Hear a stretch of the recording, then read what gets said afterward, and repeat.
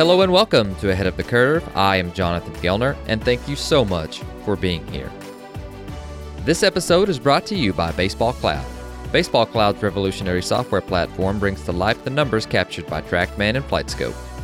This provides colleges, players, and facility owners around the world a turnkey product, allowing them to analyze their data using key metrics and custom visualizations on one intuitive user interface. Go to baseballcloud.com to find out how you can have your own data analytics department for your program. Data has a story to tell, and Baseball Cloud gives it a voice. To wrap up a great year, we're featuring the top 10 most downloaded shows of the past year, and we've combined them to 5-minute segments, all in one show. We're going to start with our number 1 most downloaded show of 2019, and that features Greg Rose, co-founder of TPI and On Base U. When I mentioned earlier that our philosophy is there's not one way to pitch or there's not one way to hit, but there's one efficient way for everybody to pitch or hit, and it's based on what they can physically do. Mm-hmm. The key word there was efficient. I said, I don't care what it looks like. I just care that it's efficient. And efficiency to me is you know where it's going, you can reproduce it, and you can maximize power with the least amount of effort. That's efficient. Now, I told you that we use 3D motion capture to measure efficiency. Now, a lot of people are like, well, how does a motion capture machine tell me if what I'm doing is efficient or not? Now, literally what it does is when we put these sensors on you and we reproduce your body on a computer and we go through, we can actually look at, literally, like I always say, the analogy is like cracking a whip. I can see if you know how to crack the whip or if you don't really know how to crack the whip. Sure. And the way we do that is by looking at a graph. And there's one graph that literally, there's been so much science and research over the last 20 years on this graph that really tells me how efficient you are at generating power and transferring power. And that graph from 3D motion capture is called the kinematic sequence graph, right? And that's where this comes from.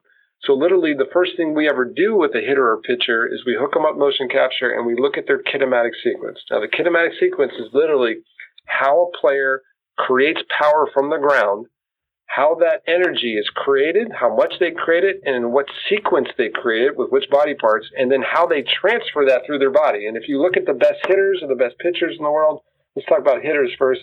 If you look at the best hitters, they're going to start energy from the ground. So their feet are going to create this rotary power. It's going to transfer up to their pelvis. Their pelvis is going to start to go first.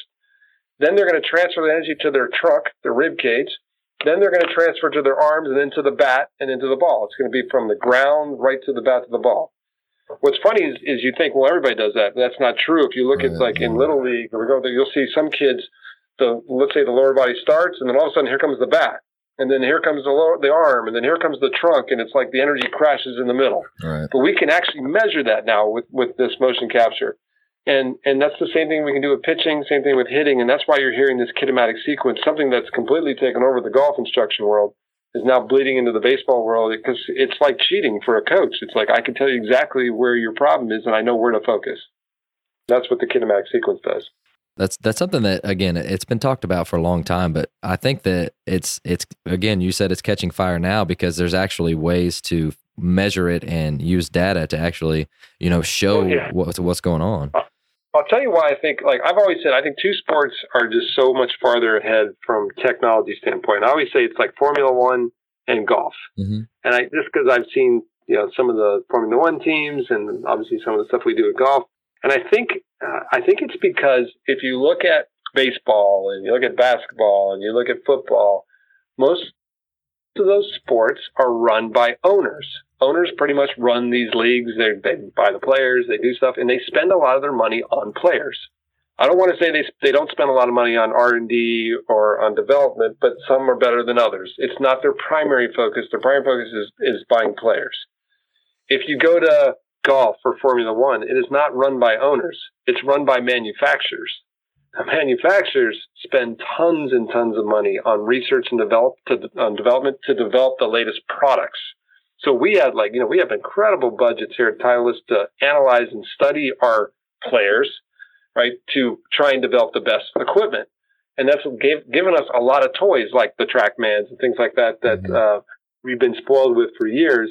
And now I think, in the world of professional sports with baseball and basketball and football, they're starting to go, hey, I think all this technology that's been out there and been developed, I think we can use this to help develop our players as well. And it's going like a tidal wave through baseball right now, which is great. Right. Yeah, definitely. And there's a couple things that I always tell our kids, and we're limited on what we can measure because we don't have a TrackMan, and we've only got so many number crunchers on our staff. So one thing I always tell them is we're going to measure what we treasure, and we're going to measure for motivation. So you can see, and with all this different stuff that we've got now, is you can physically, or you can see yourself improving or digressing. And we're going to take a couple of things that we truly think are going to help you become a better baseball player, and help our team win. I'll add one more. I'll add one more to your list. Why guess if you can assess? Right? Yeah, I mean, it's good. It's just like, if you want a kid to be committed and all in, prove it. Mm-hmm. So listen, here's the data. It's not my opinion. Here it is.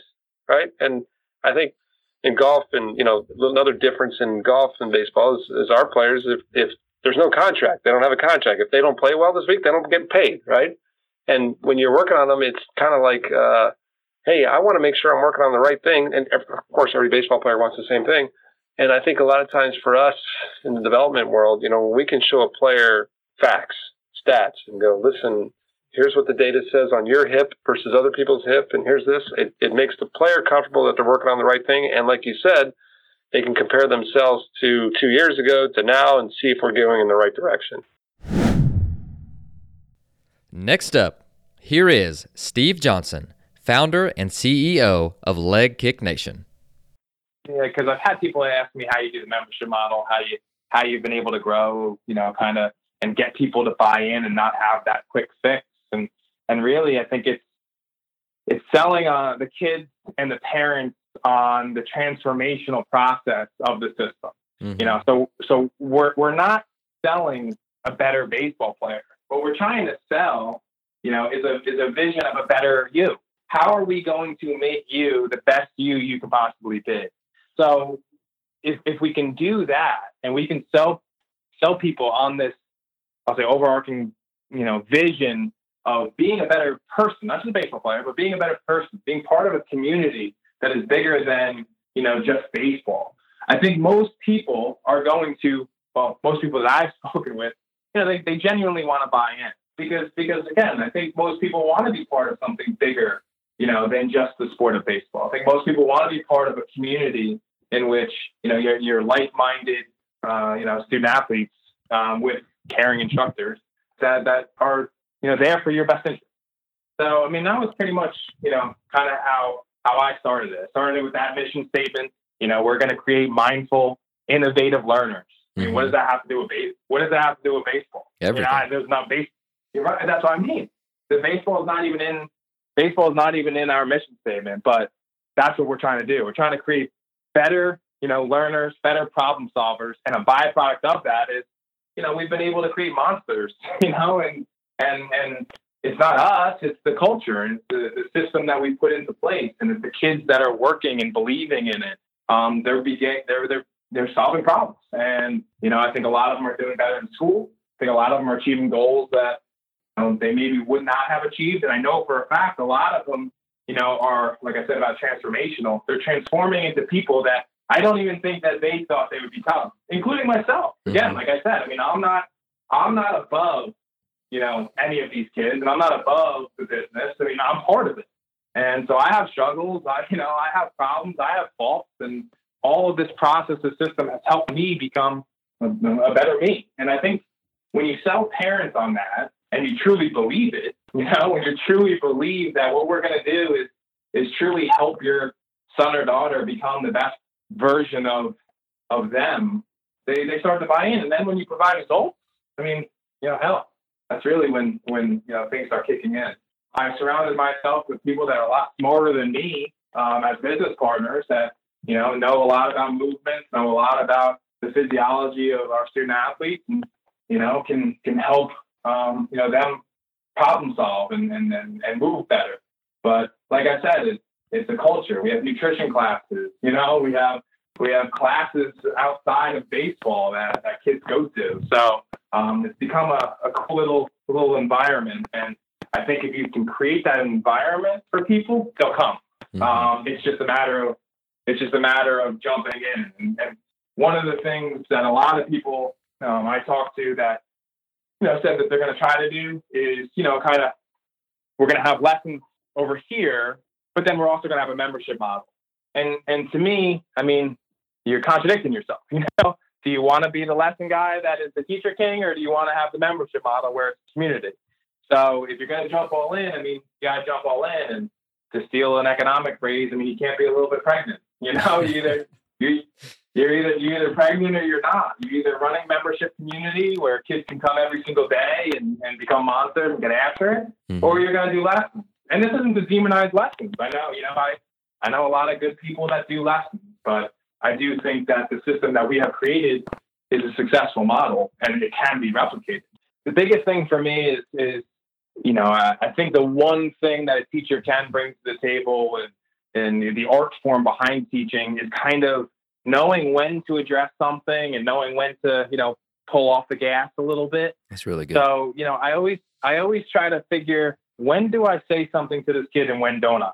In the very beginning, I was all the time.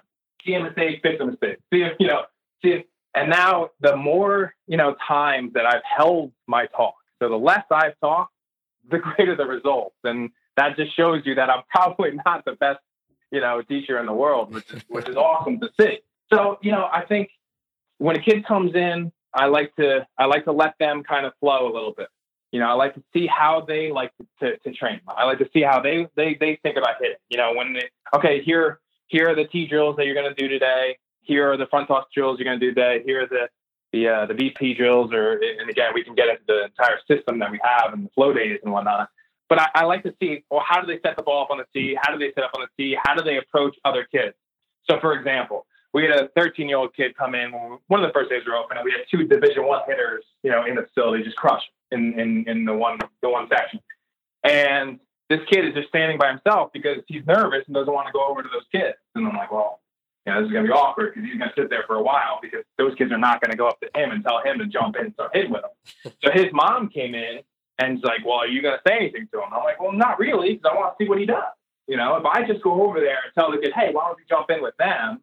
Then I literally just took away an opportunity for this kid to learn something. Maybe, Sure. So I was like, well, let's see where this goes. So me and the mom were just watching them, and I'm like, oh, that's getting awkward, as the minutes go by, and the mom was like, what is going on? Well, the kid went and got a bucket of balls and went up to these very good baseball players. So it was like, hey, man, I got all these balls. You mind if I jump in? And the kids, they were like, yeah, dude, come on in. And what amazed me, I was like, wow, look at this kid, man. He brought something to the table. He went and got a bucket of balls, went to the cage and said, man, let me jump in with you guys. Because he knew he had to bring something. Right. So, that in and of itself, you're like, well, that shows me that, this kid can kind of figure things out. And then you have other kids that, maybe need a little bit more direction. So in terms of that is applicable to their movements and their swings and whatnot. So some of the kids, they need me to kind of help them out. I'm videoing every swing. We're going over every swing. And then there's some kids that just need to flow and just, Stevie, just shut up for 15 minutes, get the hell away from me. And that's sort of the art form, I guess, that, all of our instructors are trying to, master is, when do you say something? When do you not say something? When is something becoming an issue? When is something not an issue? And, are you the proper outlet for that kid? Here is Tanner Swanson, Major League catching and quality control coach for the New York Yankees. Stealing a strike at any time is great, right? And there's not a single count in baseball that favors the hitter with the addition of a strike, and I don't think there's a harder time to hit in our game than today. Velocity continues to rise, movement quality, pitch usage. There's a lot of advances on the pitching side that, continue to make hitting harder and harder and harder. All right. So anytime we can add a strike, significantly helps our pitching staff, our ability to limit runs, optimize strikeouts, et cetera. So, but anyway, stealing an 0-0 strike is great. Right. But a hitter can still, hit a home run a pitch later, 2 pitches later. Right.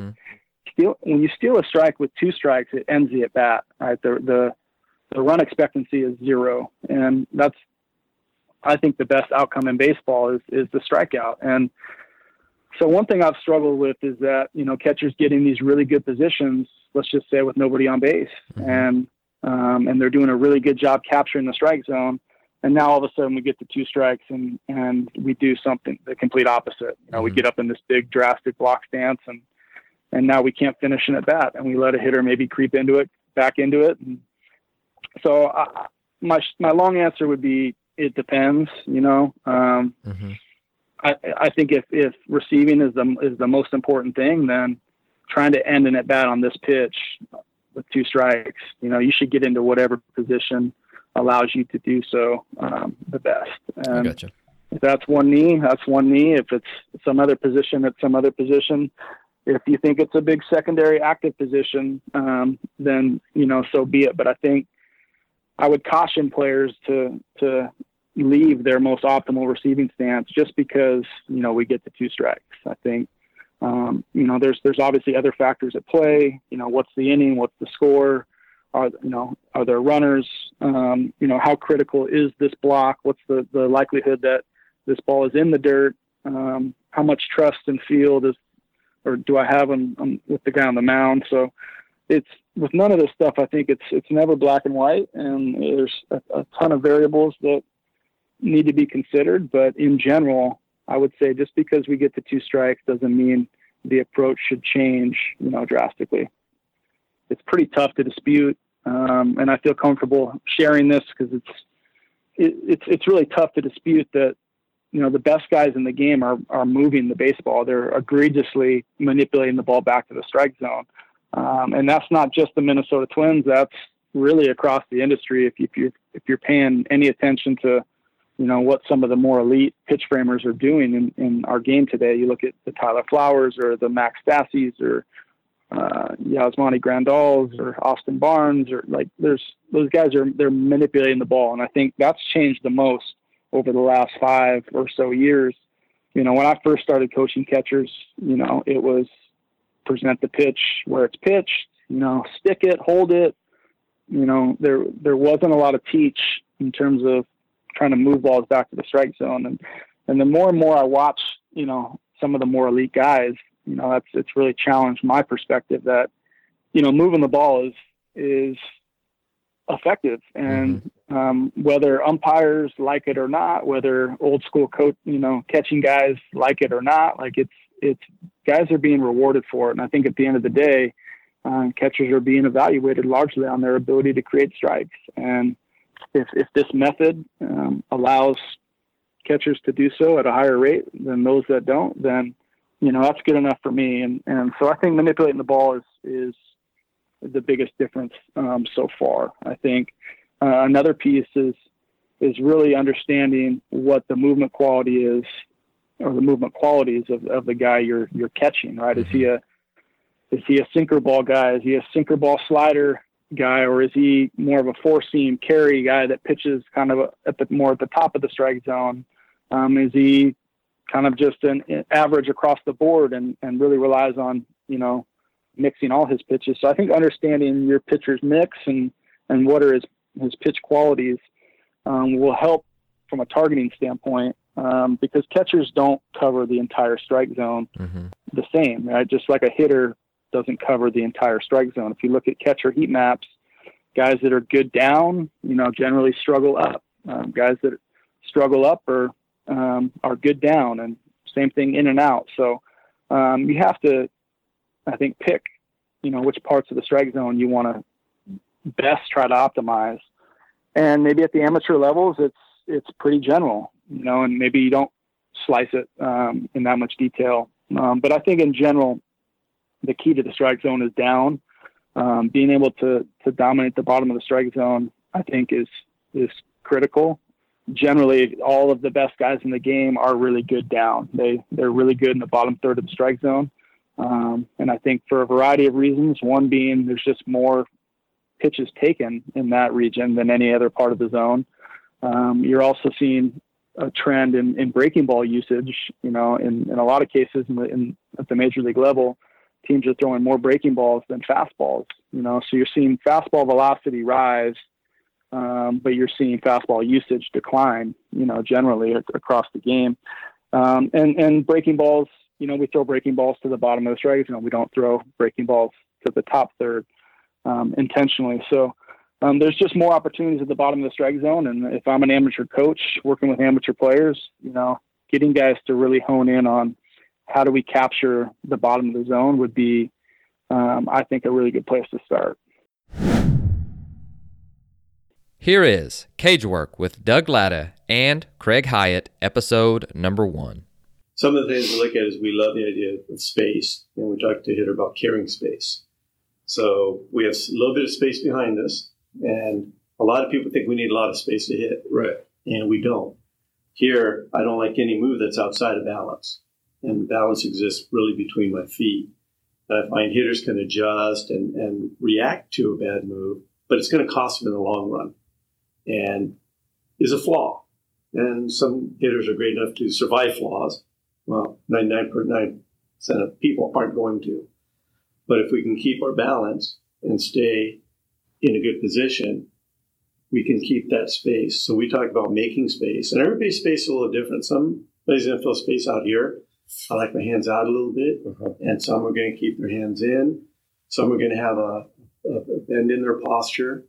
And some are going to be more upright. It depends on their body and how their feel is.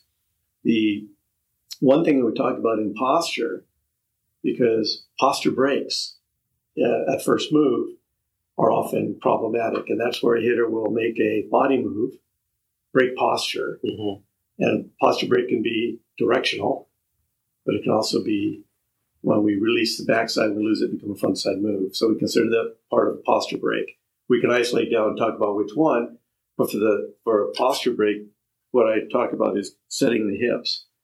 So we find what's comfortable on the hitter's feet, where he wants to be, and then we'll actually shift the hips. The martial arts people understand is sitting the horse. We call it sitting in the seat.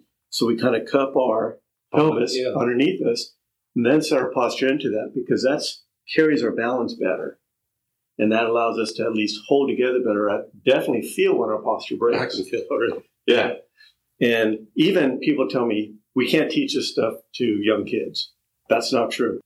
They can start learning and moving just the same way as an adult body. Maybe they don't have the adult strength, but the bodies move the same. But understanding carrying and holding posture and being able to float, that can be trained too. But obviously our move to 50-50 is a lot easier if I'm in balance and my posture holds. The minute my posture breaks a little bit, lots of things go wrong. Not only am I fighting for position, I might be cutting myself off. Other things that people don't think about happen.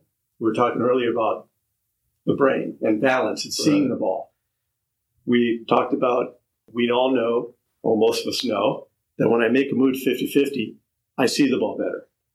And virtually every hitter I've ever worked with, major leagues down, makes that move 50-50 on time, and they say, I see the ball better. That's been your experience too. Yeah, definitely. And when they say, I'm looking to hear, I see it better, everything's easier, everything's cleaner, and it's all interrelated to that balance. And yeah, and I look at vision and timing, which are kind of intangibles, but they're tied to the same physicality of our move. So I kind of like lump some of it all together. But the interesting thing we talked about is the move to balance and maintaining balance has to involve keeping that brain in a happy position. And it's a happy position. The minute the brain's off balance, it will start firing muscles because it thinks it's going to fall. I can't control that. The minute I take my brain out of balance, it starts firing muscles.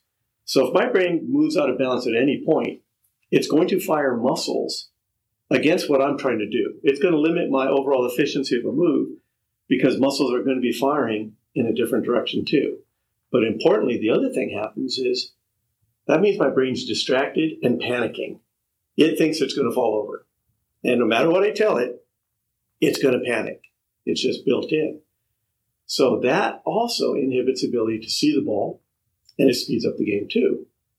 And that's what we talked about, moves of balance, all predicated on. That also puts my head in a better position that I can go. You see a lot of our hitters now, we get hitters a little bit off center, they're not square.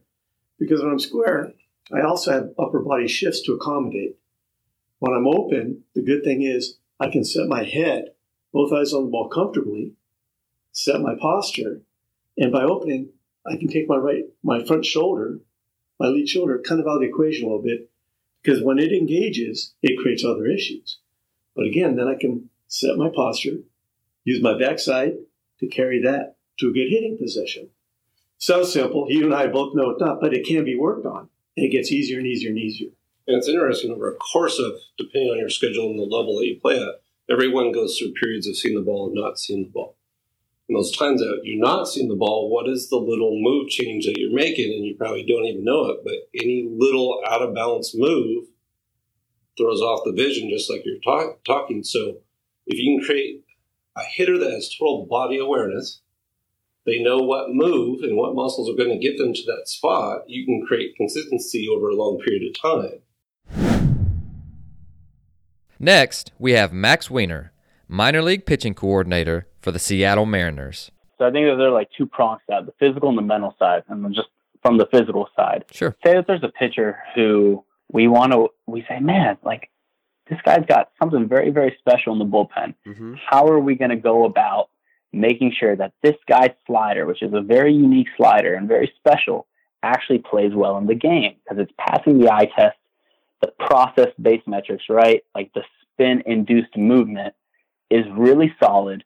Everything's in a good spot. How come in the game it's not working out? Mm-hmm. Well, at that point, you can look at some of the numbers and dig in. This is where paying attention to the right metrics and ignoring, or even just paying attention but discounting others is really important. Well, if you were going to dig deeper and say you had a Rapsodo, or say you were just had a random Joe Schmo pitcher behind the net for inter squads, just marking down slider behind the, on the bouncing at the back of the plate or way off glove side, and you just mark swings and misses based off of that, you'd probably be in a pretty good spot to know, hey, you actually have an awesome slider. Mm-hmm. You just need to stop yanking it glove side and go back of the plate.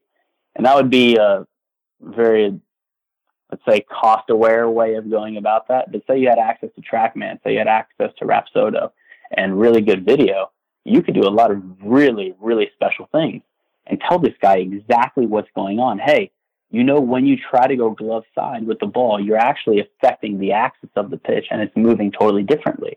So your really special pitch, just because of your mindset to get it off the plate, you're doing yourself a gigantic disservice. Okay. And you start to say, okay, like this is blending it pretty well.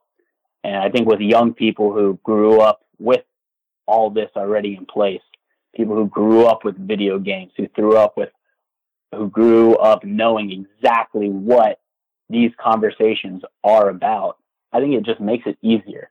So just knowing how these people learn and how these people take in information and just sort of offering it with the same sort of medium is the best way to go about it. Now, the technology is huge, and that's coupled with the data because you obviously need that to collect it. Mm-hmm. But here's a good one.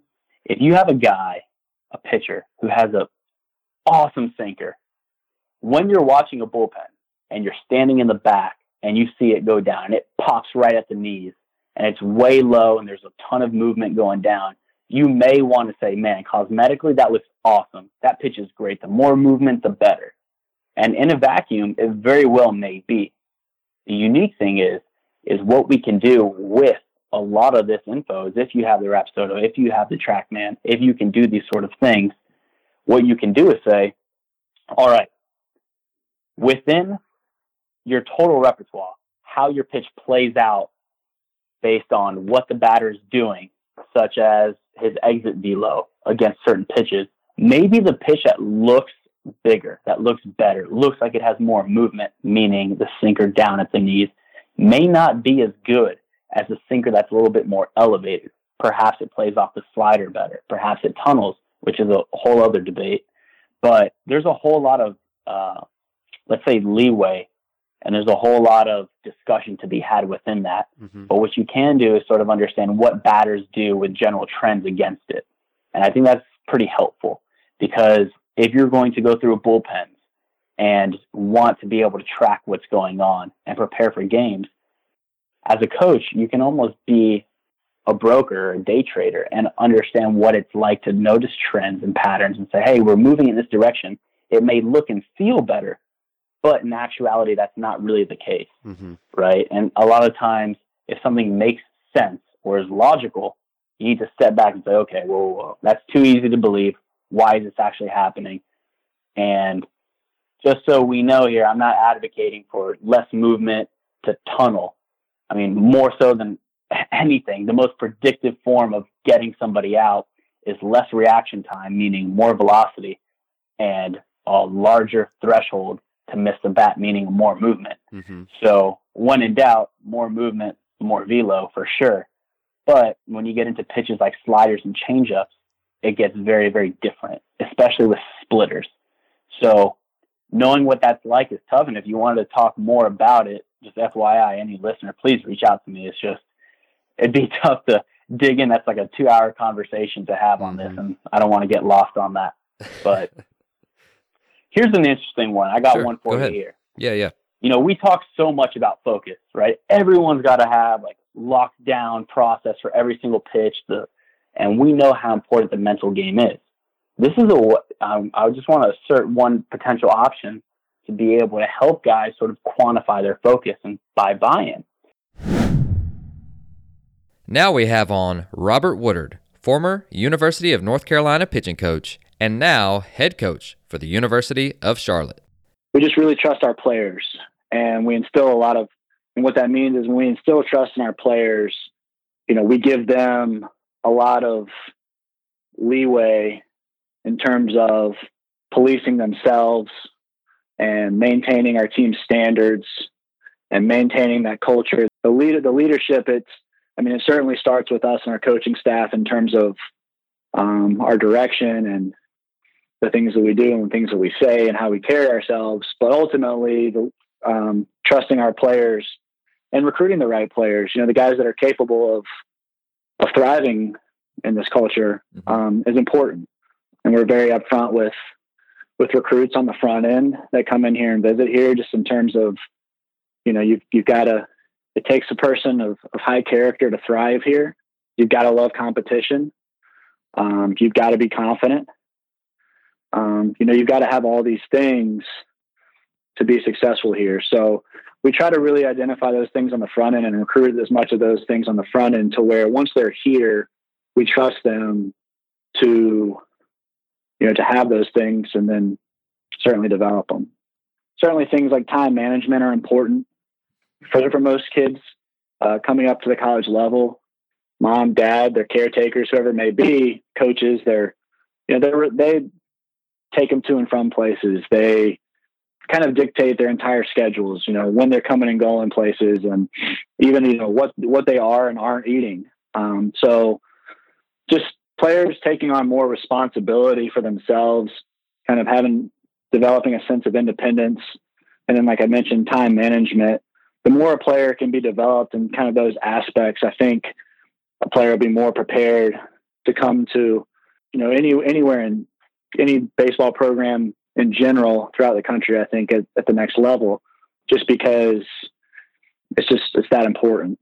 So I think that's one thing. I think in general too, a lot of guys haven't really learned to fail. Most players, by the time they get to the next level, if high school is a level and then college, whether it's Division 1, 2, 3, NAIA or JUCO, et cetera. I mean, whenever a player gets to another level, they've been recruited to that level, and they've been recruited to that level because they've likely had some level of success.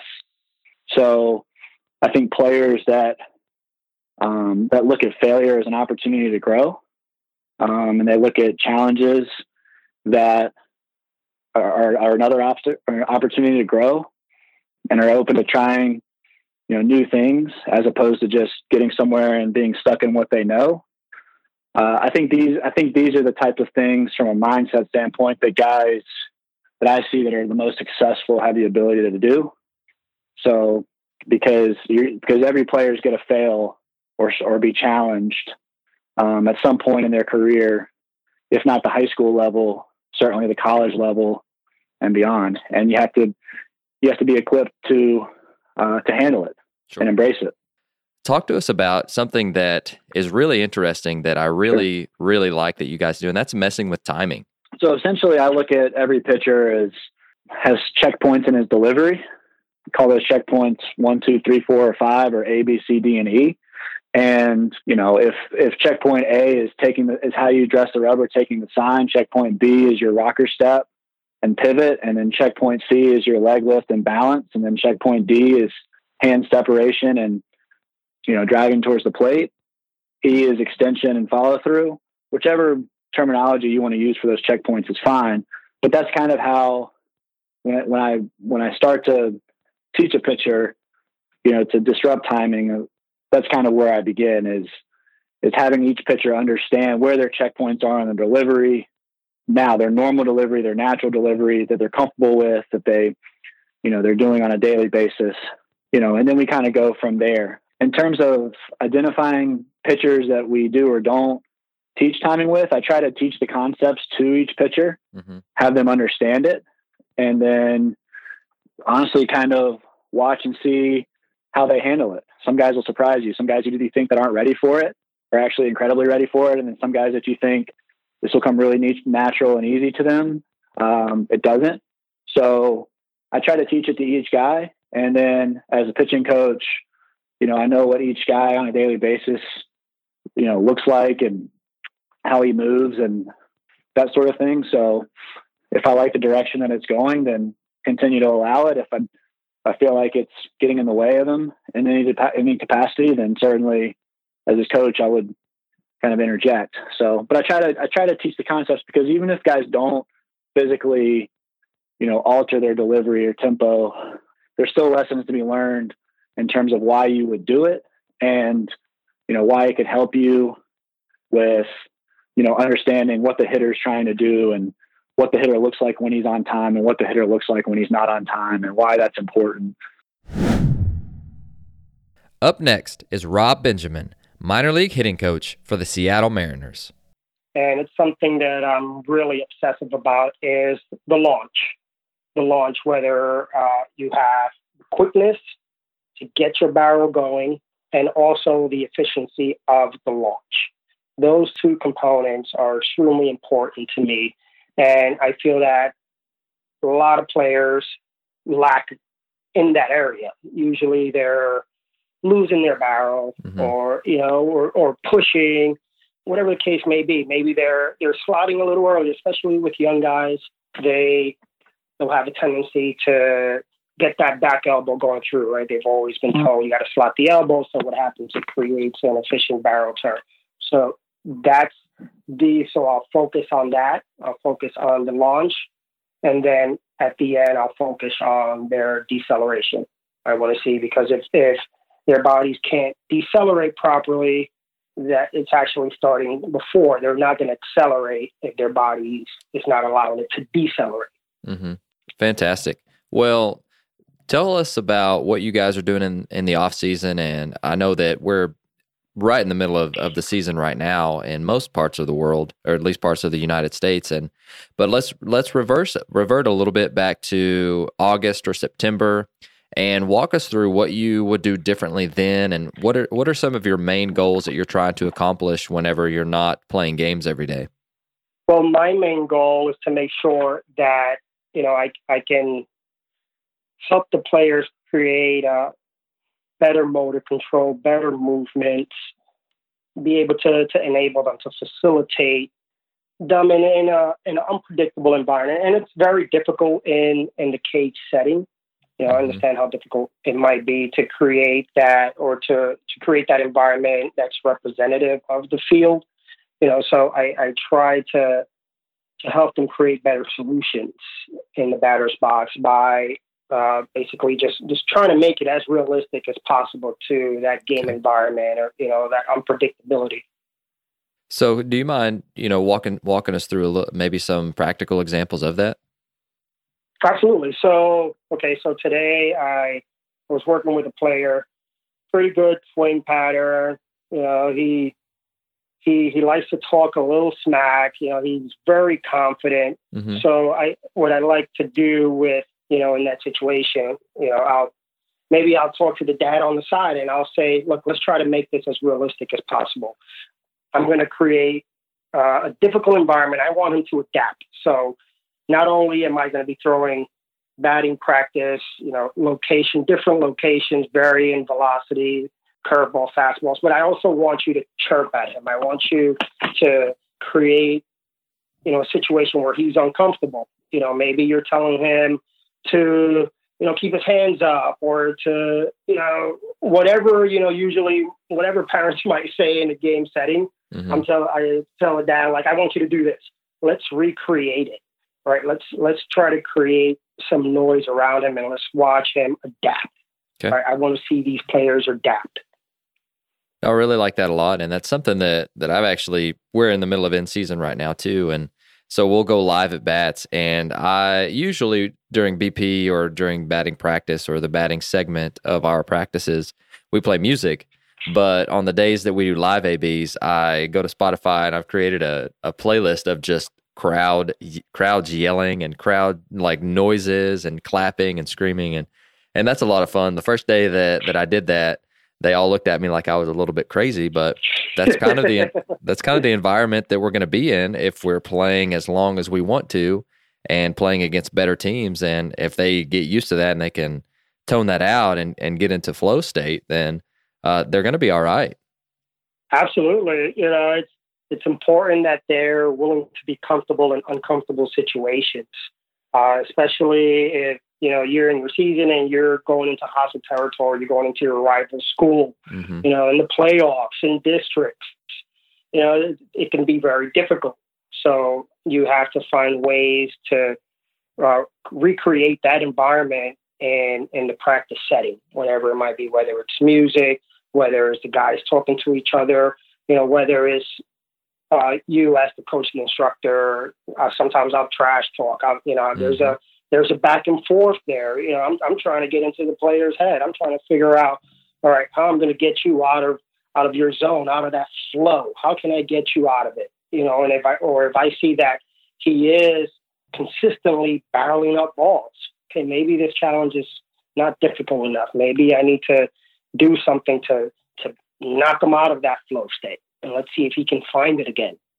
And so basically I try to do less talking as much as possible, unless I absolutely have to, or taking a word from Steve Johnson of Electric Nation, being a teacher king. I don't want to do that. Mm-hmm. I want the environment to do it for me, the task, the constraints. Here is Chan Brown, head baseball coach at Parkview High School. The culture thing for us starts at age 6, to be honest with you. I have a travel program called Meridian Panthers. Perfect. Last year's senior class was with us for 10 years. So it's a thing that, I don't do a travel program in high school because of this, but we do an age 6 and 7 developmental league. And so that means they play rec league for three weeks, and then every third weekend the entire league's off besides that travel team for 6 and 7U. And then our 8 and through 14U is strictly major travel. And so, but the cool thing about that is myself, one of my infield coaches, Dustin Klein, and one of my head JV coach, Mark Lowry, we do a 12-week session deal in the fall. And so we do 6 weeks of defense with the kids at Parkview, and then we take a week off, and then we do 6 weeks of offense with them. And so they know our coaching staff, they know our facility, they know the expectation, they see all the signage, they see all the rings, everything, from age 6 on. And so the culture is kind of built from that point on, and it's a really cool thing to watch. And those kids coming, those kids coming up, watching and wanting to be that guy. Last year, Logan Cerny, he's at Troy now. He was real big for us, hit 7 home runs in the playoffs. And the cool thing about it, after state championship, seeing 7 to 8 little kids that are 8, 9, 10 years old, mm-hmm. looking up to him, wanting to take a picture with him. And that's what they want to be. And so, I think that's a drive for us in our community. So it's been a cool experience for myself to be able to develop that program, and then it leads into ours. That is really, really cool. I don't know how else to put that. And you're really training them with your standards and your culture from that early of an age. And so basically once they get there, hey, they know it's just go time. Yeah, it really is. And I mean, honestly, I used to be a football coach too. And Mm-hmm. I honestly kind of looked at the model that old school Valdosta High School was they won state championship after state championship, and they did that from the same sentence. They ran the same offense as little league teams started, at age 6. And by the time they got to high school, it's, they get it and they understand what's supposed to happen. And, Mm-hmm. and so I kind of took that mentality and I kind of ran with it. No, that's how you develop sustained success or sustained excellence, I guess, if you want to call it. And that's something, man, that's really cool. I don't know why more programs don't do that. It's very, very time consuming. I'm lucky. I have a 10-year-old son and a 13-year-old son. They're involved in that program right now. And the cool thing about it is teaching, so from 6U to 10U, it's dads coaching. And so we make them come out to all these sessions. So they're learning just as much as the kids do. And so when they go to practice, we're asking them to do everything we do, age appropriate, Sure. And then once they hit 11, 12, 13, 14, it's all paid coaches that they understand our program and understand our expectation. And so, it's a great process for us. Another thing that we really don't get to see much in other programs, and that's really their rules and their standards and how they, I guess enforce is maybe a little bit of a harsh term, but let's just say how they teach their young men how to abide by the rules and the standards of the program. So what's that for you guys? Well, and I'll go back to the travel program. They hear the same thing, but the high schoolers, they're all gonna hear the same thing. We have a lot of signage around our dugout, our locker room, and the biggest term they're gonna hear every single day is do the right thing all the time, and that's on the field, off the field. No matter if you're at your house or at a skating rink or at a movie theater, if you're representing, you got to represent your family first, and then Parkview baseball, and make sure you're doing that in the right way. All the time, and I mean, we talk about in order. It's about God, it's about family, it's about our school, and it's about our baseball, and that order. It's about being a student too. And when I mentioned that school part, you'll see a sign in our dugout if you come that talks about in this order: be a great person, be a great student, be a great teammate, and that leads to being a great player. And good. So that's a huge thing for us there. Each year I do a senior dinner. At my house, I cook every coach a steak and baked potato salad, and we have a great meal together. And then we go in my basement, and that's when that senior class is able to tell us what their motto is for that year.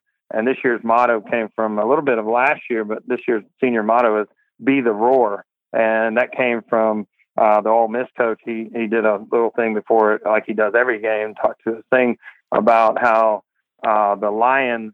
When they're hungry, they go after the gazelles, and so what they do is put the youngest and the loudest lion, and they go in the front of the gazelles.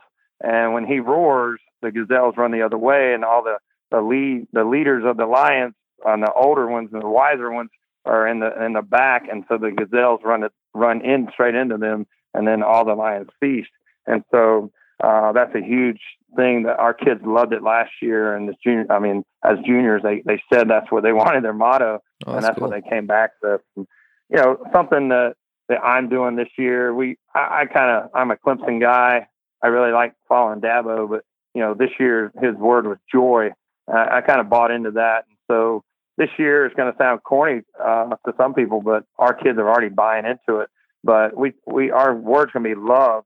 But we're going to have a three worded head per se. And the first one's going to be love. The second one's going to be loyalty. And the third one's going to be leadership. And the way I explained it was, if everybody in our program loves each other, then they're going to be loyal to each other. And then when that guy's trying to be a leader of them, then it's all going to come together. So that's really working well for us already this year. But those are some things that we do. Next up, we have Andrew Wright, former head baseball coach at the University of Charleston, and now works in player development for the New York Yankees. And I think that before you talk about culture, you've got to establish that line of expectations where this is what it's going to look like. Because I think I talked about it in my presentation in Dallas, is that when we are coaching people, we have already established this informal social contract of what it's going to look like. And it's our job to make sure that we stay above that line. So if you're looking for the answer of, do we go on camping trips or do we go bowling? Like, that's not the sort of stuff that we do. I think people would be very underwhelmed to know what our process is to build the environment that we've built. But what we expect with us and for us is just that we want to be candid with each other, and we want to be vulnerable, and we really want to be real with each other. Because I think that's one thing that as a young coach, I did not do. And I think it really translated into the environment that we created early in my coaching career, because I was two different people. I was a different person at home than I was at school or at work. And the further I've gotten away from that, and the closer I've gotten to just being myself in all situations, the more people can trust what's going to come next out of my mouth. And I think that when people understand that, it's a lot easier to just go out and not manipulate, but it's a lot easier to go out and just live in the culture that you want to create, because I think culture is a product of your behaviors. It's not a thing that you do. It's not one particular thing you do. I think it's a sum of the behaviors that you choose to employ. Sure. And that's really what we want our guys to understand. And we expect, I think, if you were going to look for a defining thing about the environment that we've created, is that we expect feedback to kind of flow up and down the organization. And the one thing that we're very sensitive to is people who aren't willing to take or give candid feedback. That's when we know that there needs to be a little bit more education there to let that guy know that, hey, this is not an attack on you. This is an opportunity for us to just move forward as a program and things like that. So I think the things that our guys hear me say all the time is that, our results are a product of your people and your process. And I think our culture and our environment is a product of that. So when we look at it, and the other thing too, I would even interject that ownership is a big part of what we do. We expect, I think I take as much ownership. I take it anytime I can get it. If something is breaking down, I don't care at what level it broke down. That is a reflection on the process that we have in place. So if the process is broken down, then we look at there's a lack of one of three things. It's either a lack of education, it's a lack of empowerment, or it's a lack of accountability. So, that's good. If you look at in a lot of cases, and we did this fall, so this is me being a little bit vulnerable here. We did this fall where we gave so much autonomy to our players that there wasn't enough education there. So we gave them the autonomy. So we empowered them, right? Mm-hmm. And then we were holding them accountable. But the problem was it was a flawed system because we hadn't educated them enough on, here are the guidelines on what it needs to look like. So then there are other situations, and I've been in this situation too, where you go out and you educate your people really well, and you empower them. Hey, go do a good job with this. And then on the back end, you aren't holding them accountable. That process is going to break down. So when our guys look at what our environment looks like, and they say, and they understand that our results are a product of our people and our process, it's a heck of a lot easier to navigate your day. So you know where the problem is. So if we have guys doing stuff off the field that they shouldn't be doing, that's not a reflection on that person as much as it's a reflection on me building an environment where they understand how important it is to do the right thing off the field. Okay.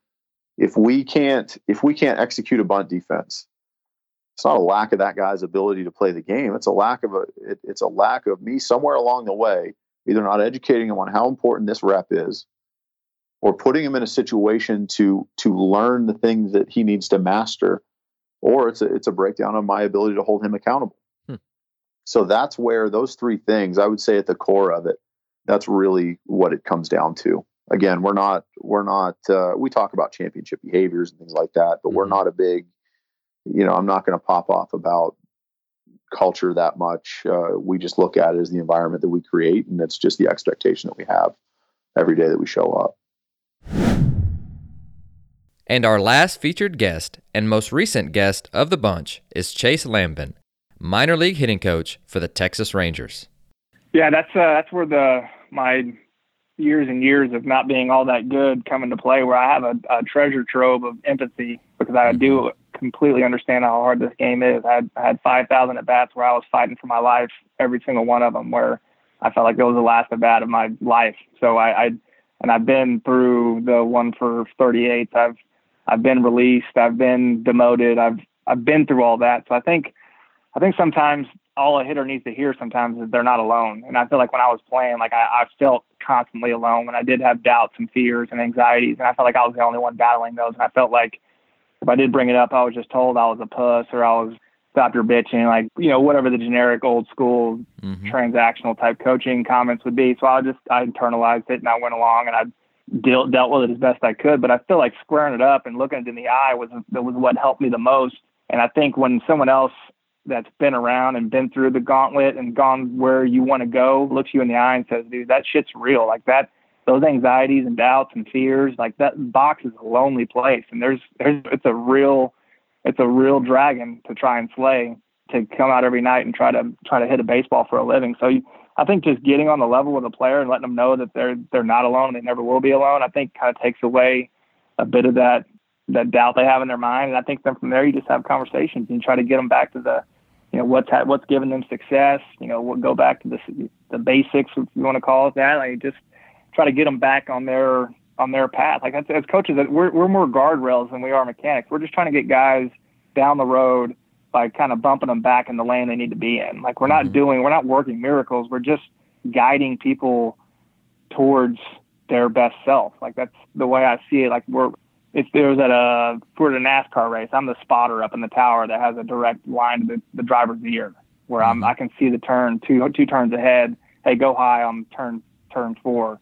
I'm not going to take you in the shop and rebuild your engine. Like we're in a freaking race right now. That's what in pro ball, like you're in the fight every night. Like you can't go rebuild an engine and expect to win a race. Like you got to be on the track. So I think, sure. It's such a different animal when you compare like people that run baseball academies, and God bless them, they're brilliant people, but it's just such a different animal when you're training hitters in the off season in a cage versus training hitters in the fight. Like we're like the battlefield medic. Well, all we have is a duffel bag and some tape, and we're taping arms back on and getting guys back out in the fight. Like I love that. Like they don't have time to put them through an MRI machine and do all kinds of testing.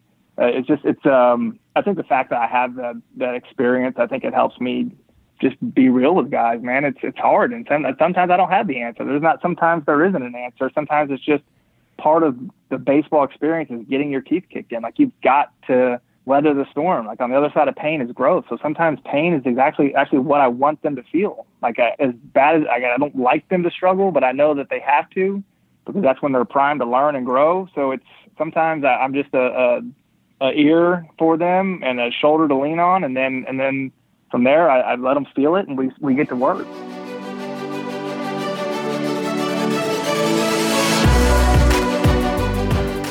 Thank you for listening to Ahead of the Curve. You can subscribe on your favorite podcast platform, which could include Apple Podcasts, Google, Spotify, Stitcher, or YouTube. And if you're enjoying the podcast, please share it on social media to help get the word out. Once again, thank you for joining us.